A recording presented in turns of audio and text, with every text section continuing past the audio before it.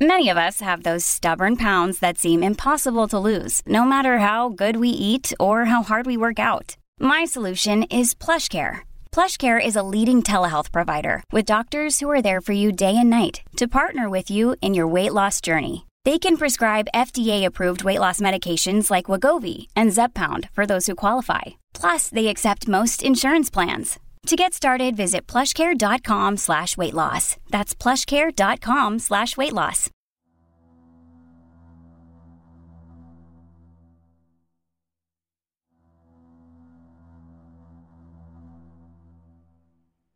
Please forgive the length of this message. This is probably the last time I have access to a computer, so I thought I'd better write this all down while I can, and get it to those who should know. I'm leaving town. I don't know where I'm going, I'm just getting as far away as I can. So as some of you may know, I opened up a shop a little over a year ago. It was doing decent, but not the way I wanted. But I'm not going to be ungrateful about it, and I've always been grateful to all my customers who would come to me exclusively, when God knows there's so many already established places in town. I've been doing well enough that I was able to hire on my buddy, Lewis, a few months ago, and he's been working hard and helping out really well, as I always knew he would. But one night, I decided to have my buddy Lewis over at my house since my wife was out of town for the weekend. And that's the day that I think everything actually started. Because when I got back from my shopping, something seemed strange with Lewis. He had oil all over himself. Even some of it was smeared across his face, as if he tried to drink it or something. I told him to go home and clean himself up. He came back 45 minutes later. It was still much quieter than usual. He worked as well as he ever did, but something just seemed off about him. I asked him if anything happened while I was out, and he just shook his head. And he just muttered something unintelligible. I asked him to repeat himself, and he turned and glared at me. And for the briefest moment, I could have swore his eyes appeared to be completely black. No iris, no sclera, just utter all-consuming blackness. I stumbled back and bumped a shelf, knocking things down. When I looked back at him, he was still looking at me, but he didn't seem to be glaring hatefully the way he had before. He just seemed kind of out of it. I assumed his car needed to be oiled and he just accidentally spilled it, so I asked if he had any trouble and he simply shrugged. I looked around the garage while he was gone and I saw no traces of an oil spill, so whatever had happened he must have gotten it all on himself and none of it anywhere else, miraculously. But he seemed reluctant to talk about it. I didn't press the issue and we worked on throughout the day. That day and the next were relatively normal, other than him still being awkward and quiet. I asked him if he'd like to go out and get us lunch while I tended the shop. He said sure. When he came back, I was busy doing paperwork, so he put the food on the counter in the office to wait for me, and he went ahead and ate. I finished up with a customer. We'd have to keep her car overnight to figure out why it kept dying on her. So I asked Neil to give her a ride home, and then I went to grab my food. He bought me some Chinese food and an iced tea, so I opened the soy sauce packets to pour some over my food when I noticed the strangest thing. It was as if the soy sauce was a living thing somehow, spreading out like dozens of squirming inky black maggots when it fell into the fried rice and burying itself inside. I took the fork and started to scoop out the rice to look deeper inside, and small smoky tendrils would rise from the rice occasionally and dissipate. I was incredibly hungry at that point, but I was way too creeped out to eat it, so I chucked it and the iced tea in the garbage, and decided I'd just wait till I got home that evening to eat something I'd prepared with my own hands. I'd never in my life seen anything remotely like that. and I couldn't even fathom how I would ask Lewis if he'd noticed anything similar. As cold and distant as he'd already been lately, I was sure he'd look at me like I was a Looney Tune, so I just shut up about it. That Friday, he went down to the old watering hole as we always do to get some drinks and watch the local bands play, and Lewis was just as quiet as he was all week. Now, he's not a bad-looking fellow, and so despite him not really going out of his way to speak to anyone, a woman came over to where he was sitting, started talking to him, and they ended up leaving together that night. Monday morning, I tried breaking the ice by asking how his weekend went. He gave me a nod and muttered, "All right." So I asked him if he got lucky, and he gave me the smallest grin, which was quite possibly the first grin I'd seen on his face in a week, and said, "It went well." I didn't pressure him for details. I knew he'd share if he chose to, and his small grin was enough to assuage my worries and lend me some hope that he might get back to his old self soon. The day was busy, till about 3 p.m. I had a spare moment in the office, and I listened to the radio, had a cup of coffee, and so there I was, leaning back in my chair with my feet propped up on my desk. When I looked in my drawer, I remembered I had a few Garfield, Tom and Jerry, and Looney Tunes comic books. I opened them up, but what I saw was bizarrely and creepily different. The Garfield, Looney Tunes, and Tom and Jerry comic panels seemed normal, except for the second on. It had a blackish dark color, and the characters had long black tentacles coming out of their bodies, along with black bleeding eyes, and in each of the comics said creepy things such as, "It comes." I sat shocked at the comics, and then the most horrific thing happened. The blood started slowly flowing towards my finger, and the characters were looking directly at me. I threw myself away from the desk. I left the office and yelled for Lewis. I could not be the only one seeing this. To my surprise, he had gone, and so I hesitantly walked back to the office and peered inside. The comics were still corrupted, but they no longer appeared to be moving. I crept over to it and reached out to pluck one of the comics free when I noticed the blood coming towards my finger again, only faster. So I jerked my hand away. Hell, nothing good could possibly come from letting that blood touch my skin. Of course, I ripped the entire bulletin board down and the comics, and I burned it in a tin trash can out back. I never spoke of it again. And that night, I went home and my wife was already in bed, fast asleep. My mind was racing. I couldn't even bring myself to eat dinner that night. With no one to vent my worries to, I fell into a restless sleep, kept awaking to nightmare after nightmare seemingly every hour of the night until I just gave up on sleep entirely. And that Friday, I went to the bar again, even though my wife couldn't drink, being pregnant and all. And Neil really wasn't fun to hang out with anymore, and none of my other friends could seem to be reached. I just needed a good buzz, and I'd start feeling better, I reckoned. After downing a couple of beers, I excused myself to the restroom when I noticed I was more inebriated than I had estimated. And so I leaned over to the sink to splash some water onto my face, and that's when I heard it, like a sheet of fabric being dragged across the floor. A voice rasped ever so quietly out of the drain.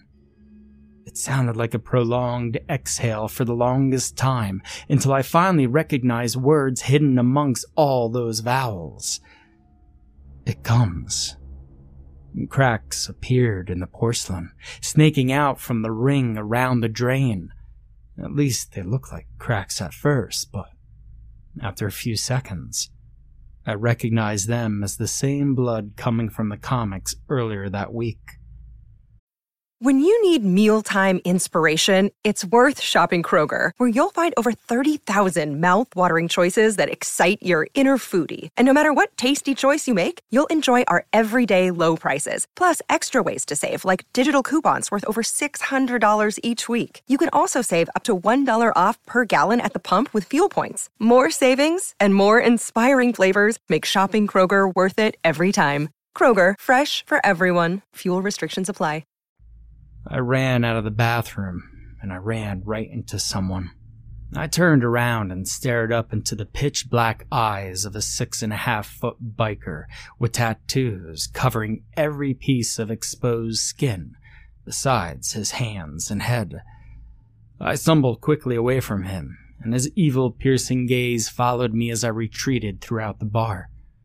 It felt like a dream, where whenever you're running for your life, it feels like running through quicksand. As I walked across the room, I noticed the biker wasn't the only one staring at me.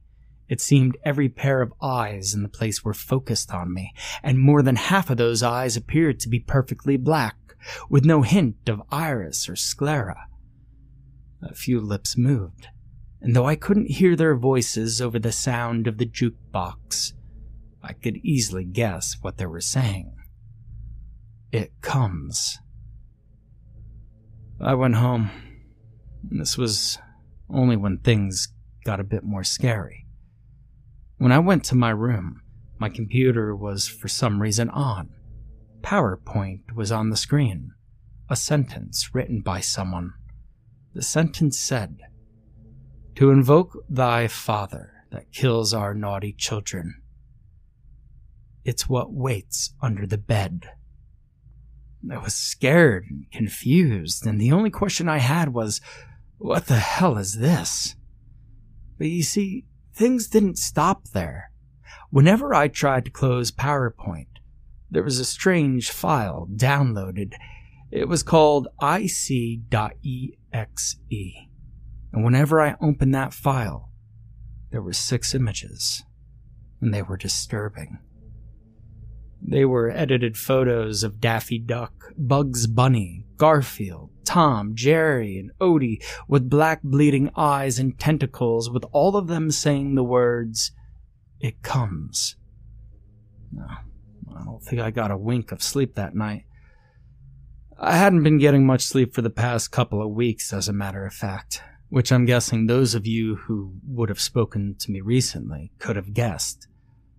I kept seeing those pitch-black eyes staring at me, and I'm afraid everyone I see will turn and whisper those words to me, staring deep into my soul with that evil glare.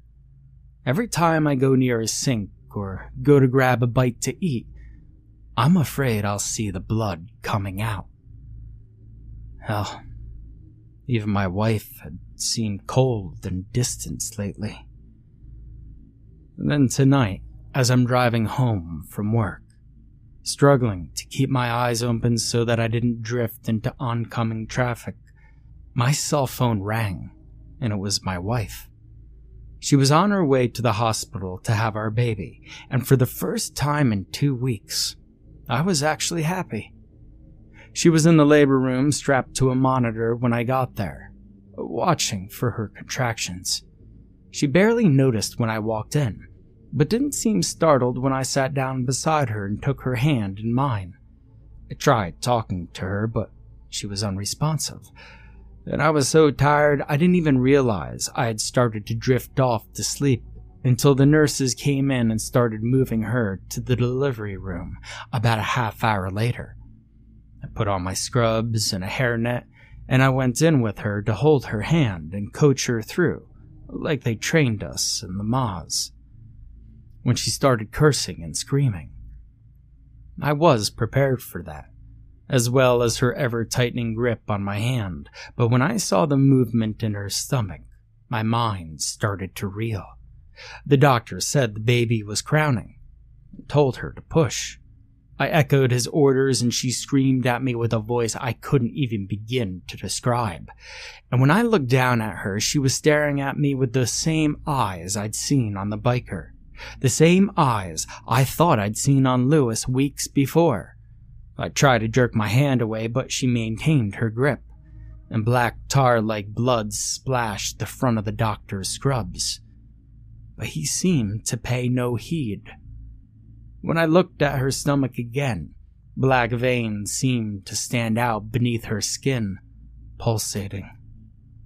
She continued to stare at me, and she was no longer screaming, just grinning, with those obsidian eyes boring into me. To invoke thy father that kills our naughty children, it is what waits under the bed, she says. Then the doctor says, it is what waits under the bed, in a palace of tortured fire, served by legions forged from the tears of the sleepless dead.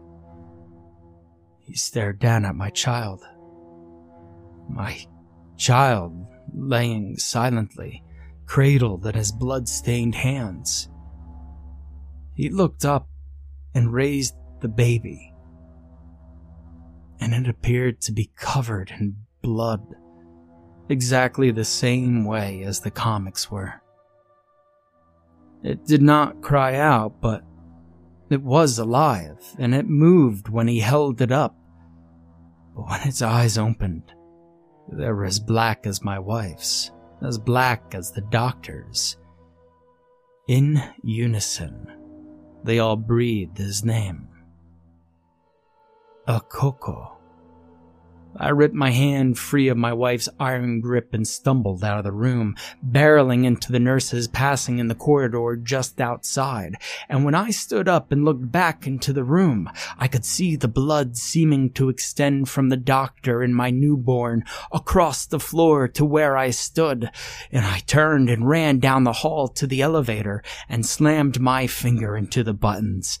When I looked back, the blood had come into the hallway until it slithered over their feet and up their legs, at which point they abruptly stopped, turned, and looked at me with those same obsidian eyes.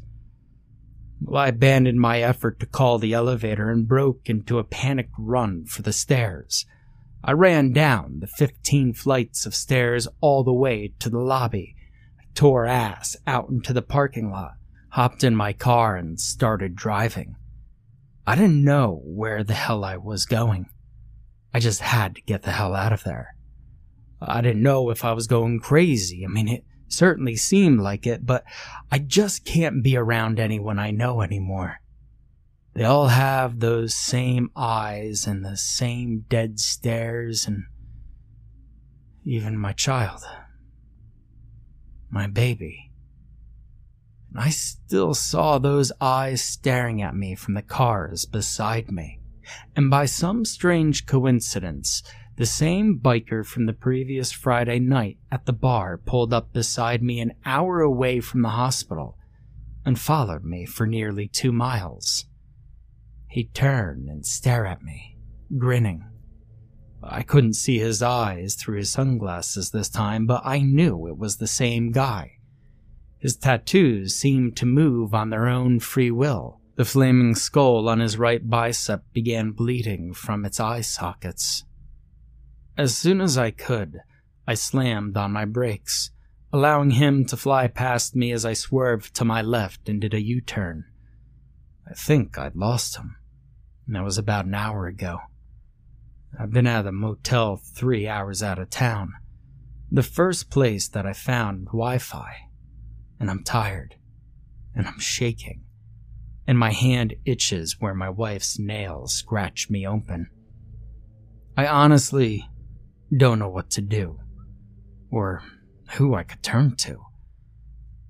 I know the story will sound insane, and I'll probably be institutionalized, and, well, I'm not sure that wouldn't be the best thing for me, but I just can't bear to look into those eyes anymore. Every time I see someone new and they stare at me, I start to panic because I know. I just know it's out there looking for me. Whatever it is. And even when I lay down and start to drift to sleep, I can hear those words. It comes.